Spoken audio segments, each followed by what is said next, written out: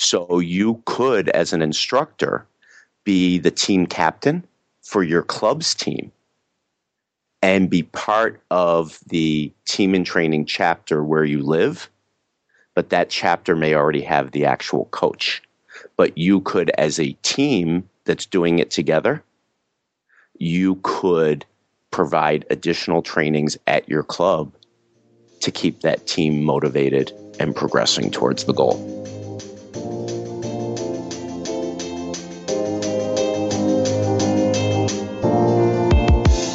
Hi, this is Amy, the Senior Group Fitness Instructor at the Indoor Cycle Instructor Podcast.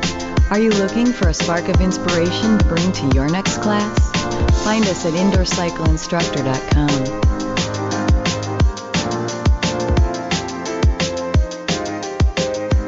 Hi, and welcome to another episode of the Indoor Cycle Instructor Podcast. I'm John McGowan, your host, who's very grateful that you're listening. In a previous episode, I introduced you to Jim Karanis, and Jim is the program director for the Indoor Cycling Group of North America in a support of Livestrong Fitness. When I was at Club Industry, I met the members of the Indoor Cycling Group's education team. They are an incredibly interesting bunch, not only from their ability as fitness educators, but as people. And so I've asked a couple of them to join me on the podcast, and today is the first of a number of introductory interviews. I'd like you to meet Steve Frank. Steve, welcome to the Indoor Cycle Instructor Podcast. Thank you, John. How are you today? I'm very well, and I so enjoyed meeting all of you. In the interview I did with Jim, I made a brief comment about, we all met for dinner and how I was lost in downtown Chicago in the rain. Yes. With my GPS screaming, recalculating at me. So, but it was very fun. I got a chance to take some of your classes, demonstration classes that you were doing at Club Industry. You were demonstrating both your education, but at the same time, your virtual rides that I believe are very cool. When you first saw those, what was your reaction? I loved them. As an outdoor cyclist, it just was great. As I said, when I was at Club Industry, how cool was it that I was able to wake up in Chicago and get in a cab and go to McCormick Place, and in a blink of an eye, I was riding through the mountains of Arizona. And the quality is just incredible of the My Ride. Yeah. Oh, yeah. No, it's very cool. And I'm excited to be able to show that to everybody. Mm-hmm. Now, you are part of the Indoor Cycling Group's education team here in North America. You and I talked a little bit beforehand, and I have to make the comment that we have a very well-educated group of master instructors here.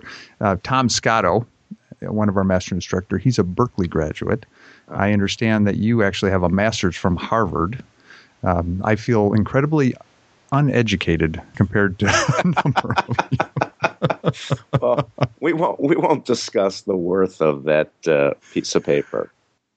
I'd like to give everybody an understanding of your cycling experience. And I understand that, you've got certifications through Mad Dog and Heart Zones, mm-hmm. but you told me something that really struck me, and it's something that I've always been interested to knowing more about, and that is the team and training program where you are an endurance coach.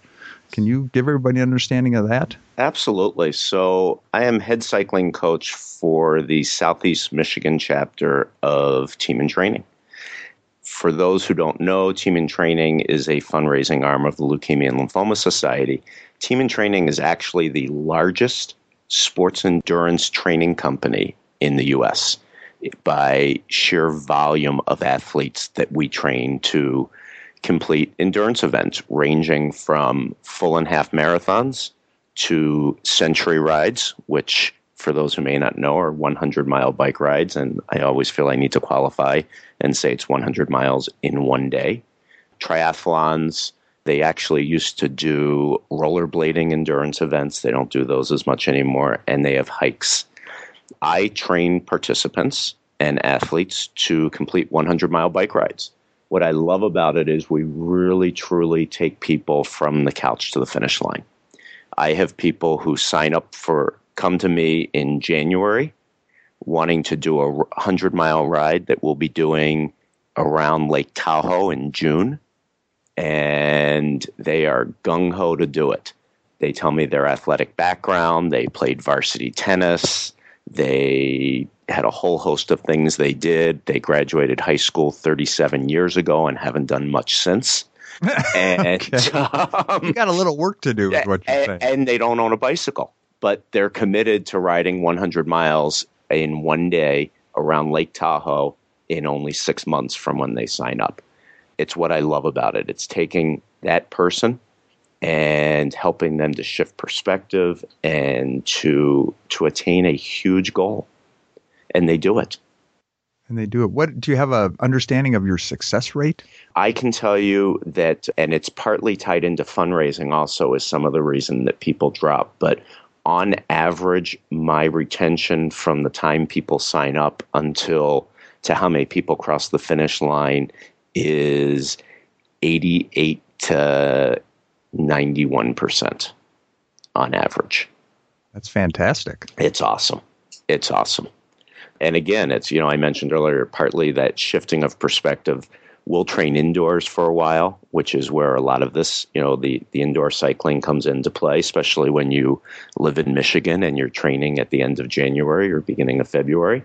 It's Minneapolis where I am, and it was 23 degrees this morning when I woke up. Wow. Okay. You have us beat, I'm happy to say.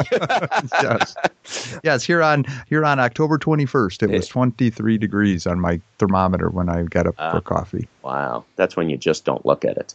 But no, that's when my wife rolls over and picks up her computer and says, "We're booking a trip to Jamaica." Oh, now there's a good plan. There's a good plan. By the time we get out for our first ride, it might be a 12 to 15 mile relatively flat bike ride.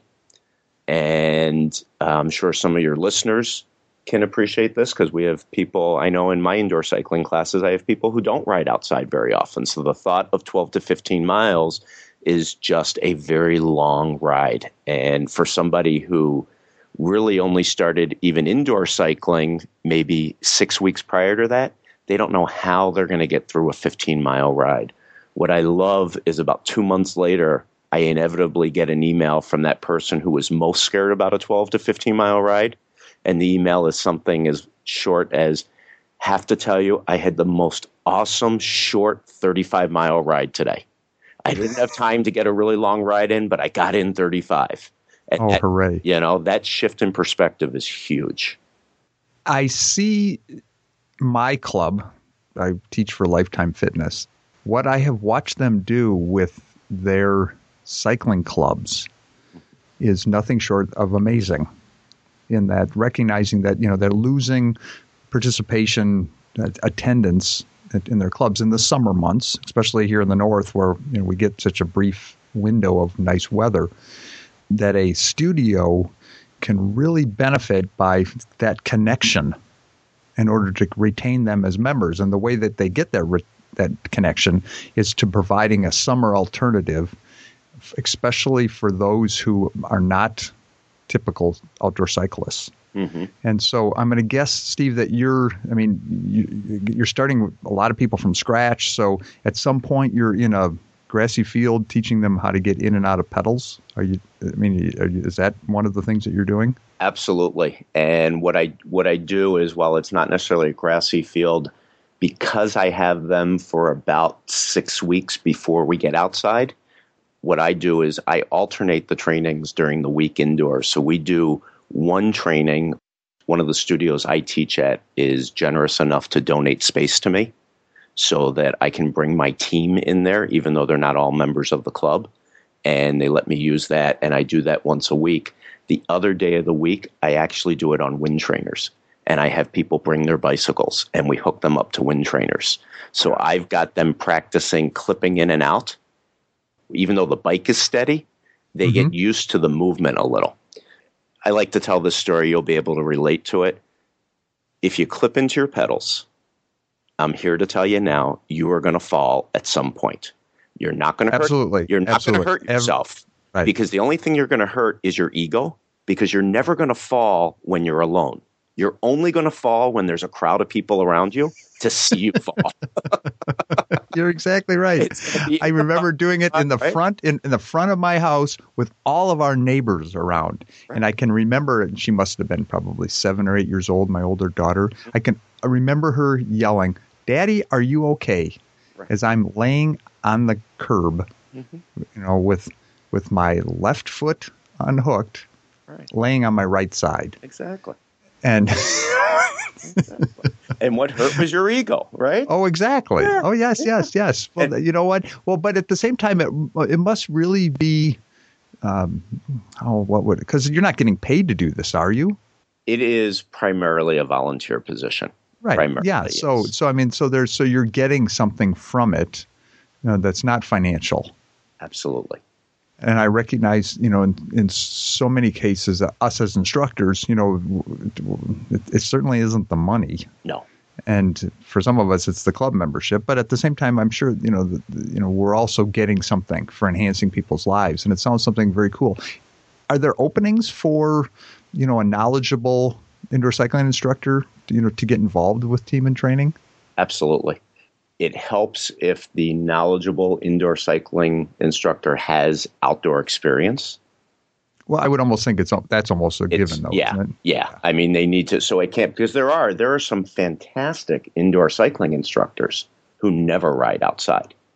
We're trying to change that, and we are trying to change that. I personally, I think there are some that do a good job, but I think that to have that knowledge outside makes a difference. And it's one of those things you mentioned about my ride in the beginning.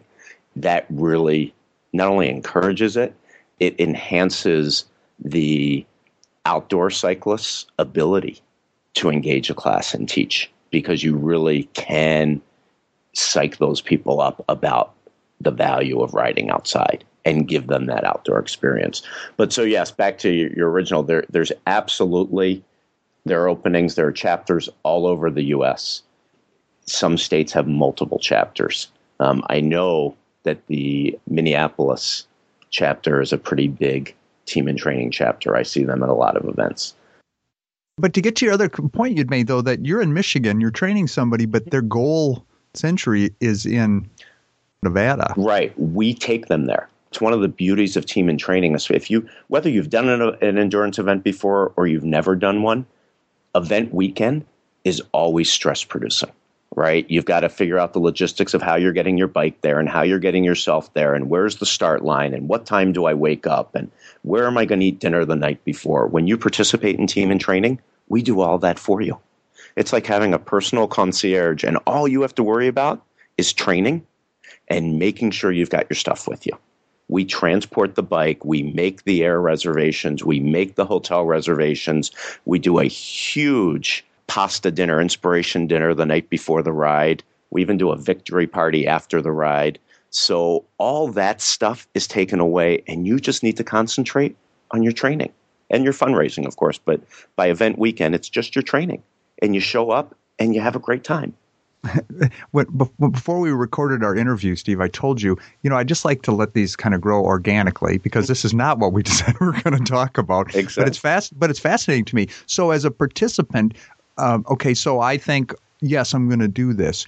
What do they have to raise for money? Or, what is their financial commitment personally or whatever? It varies by chapter. Basically, what I can tell you is the Leukemia and Lymphoma Society and Team in Training, they are dedicated to and committed to being able to say that 75 cents from every dollar raised goes towards the Leukemia and Lymphoma Society's mission of advocating for patients and finding a cure.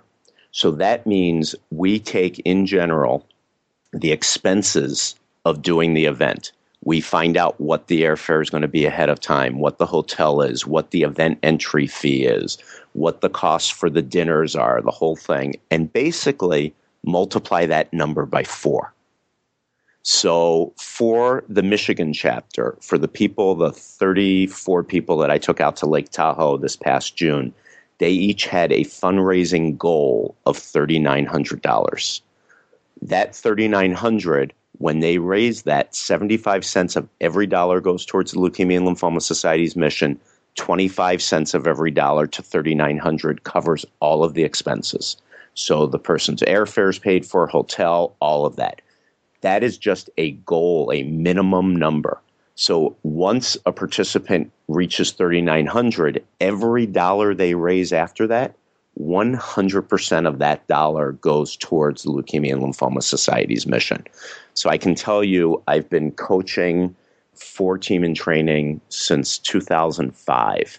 The teams that I have coached since 2005 have raised over $2.5 million for cancer research.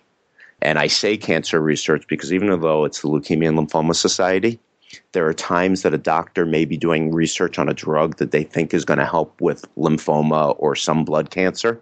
And while it doesn't do that, it has benefits for other cancers. Wow, that's amazing. It's awesome. That's amazing. It's so awesome. It really ties very directly into, your role as a professional indoor cycling instructor, Absolutely, as a master trainer, absolutely, and as a kind of a giving back to others. Yes, absolutely. Absolutely. I mean, the way I got involved with it actually is pretty interesting if you have a minute. Well, keep going. Okay. So I have done, as a lot of outdoor cyclists, I've done a lot of charity rides over time. And my thought on it always was that it was okay for me to ask people for money every year, as long as I was consistent with the cause, that it was a cause that was important to me. If every year I switched causes, to me personally, it felt like people were going to start thinking, well, he likes to ride his bike and he likes to travel and he likes to do it on my dime. So I stuck, right? So I stuck with a couple of causes that I felt very strongly about. And Leukemia and Lymphoma Society was one that I wanted to get involved with, but because I was already doing others, I never did. It was around November of 2004 that I remember that an email came through that they were looking for a coach. And in the coach capacity, while you can fundraise, you're not required to fundraise. So it was a way for me to give back to the Leukemia Society without actually having to go send out fundraising letters again. And I read it, and at the my gosh, because I there's already like 1,000 people saying I would do that rather than have to raise the money. Oh, absolutely, absolutely. Especially I'll show up every listeners. Tuesday and Thursday and take a group ride and teach this class on Saturdays if I just don't have to ask people for money. Absolutely. So you're saying that there are benefits beyond just the feel good for a coach. Absolutely. So this came by, and I was at the time working a good 60 hours a week, and I thought, this is great, but I don't have time to go do this also. So I sort of trashed the email and didn't think about it. And the next morning, I got a phone call from a very close friend of mine whose mother was diagnosed with stage 4 lymphoma, and we talked and we talked and we talked and we talked some more over the next couple days. And I didn't even think about that email. And it was when I was just sitting quietly reflecting on what was going on that somewhere I remembered seeing the Leukemia and Lymphoma Society was looking for a cycling coach. And I thought, in addition to providing emotional support for my friend, it was a way to do something that I knew I'd feel good about and to do something positive about a situation that didn't seem to be positive. But I couldn't remember where I saw it. So I went back to coffee shops. I was looking all over, and finally I remembered it was an email. And I think I'm probably the only person who put together a resume for this somewhat volunteer position. But I put together my resume, sent it in, and a couple days later interviewed with them and was hired, started coaching my first team in January of 2005. Our first event was June of 2005. By the time I got to that event, my friend's mother was in remission. Oh, hooray. Which was awesome. I have survivors on the team, but what's really cool is I have a guy who's done 6 rides with me. He's been battling lymphoma for 16 years. The drugs they now use to treat him weren't available when he started, and they were researched with funds provided by our chapter, because the funds raised in Michigan stay with Michigan researchers. even though it's a national organization. And his doctor benefited from those funds and did the research on the medicine they now use to treat him that has kept him alive all these years.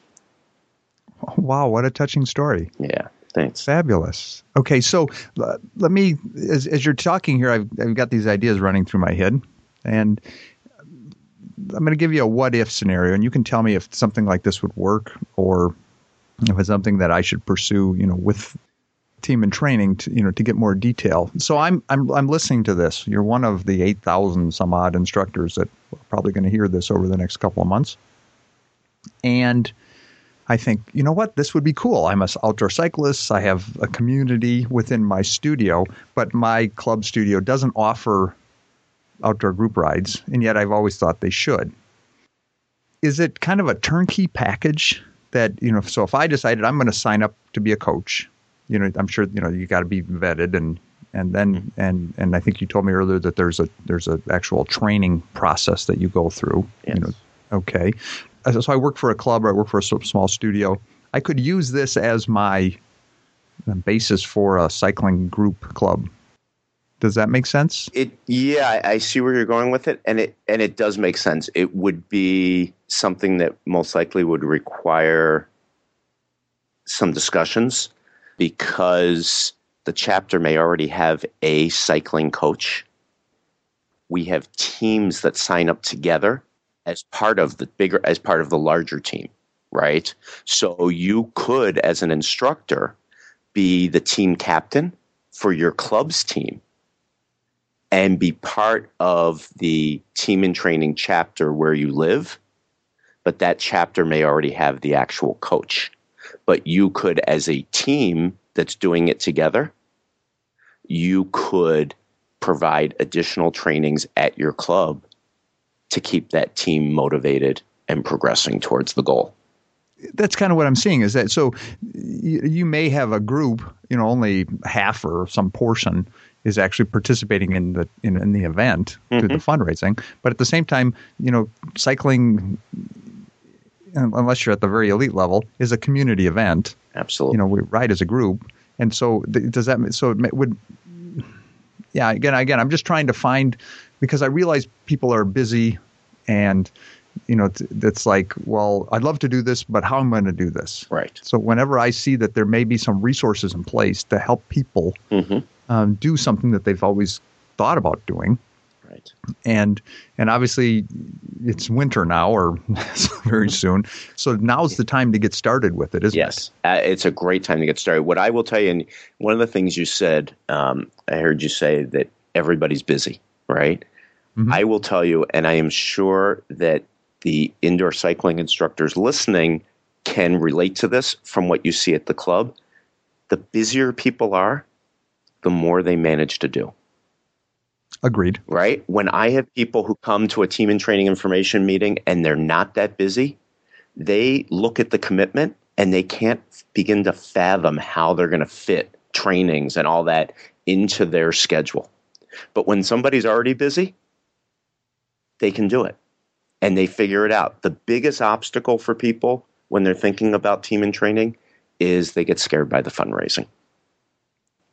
What's amazing to me is often the person who's most afraid of it is the person who reaches their minimum quickly and just keeps going, because all it takes is asking. If you don't ask, you don't know. We never got into what we actually were going to talk about, Steve, and that is your expertise as a both personal and business coach. And I'm going to guess that there's a lot we can talk about as far as coaching instructors in their profession. And we'll just have to leave that to another interview. I will be posting links to information on team and training. I'll do some research here, and Steve's going to get me some information as well. So if this is something of interest to you, you'll be able to find this. So Steve Frank, master trainer with the Indoor Cycling Group in support of Livestrong Fitness. Thanks for joining me today and giving us this wonderful information.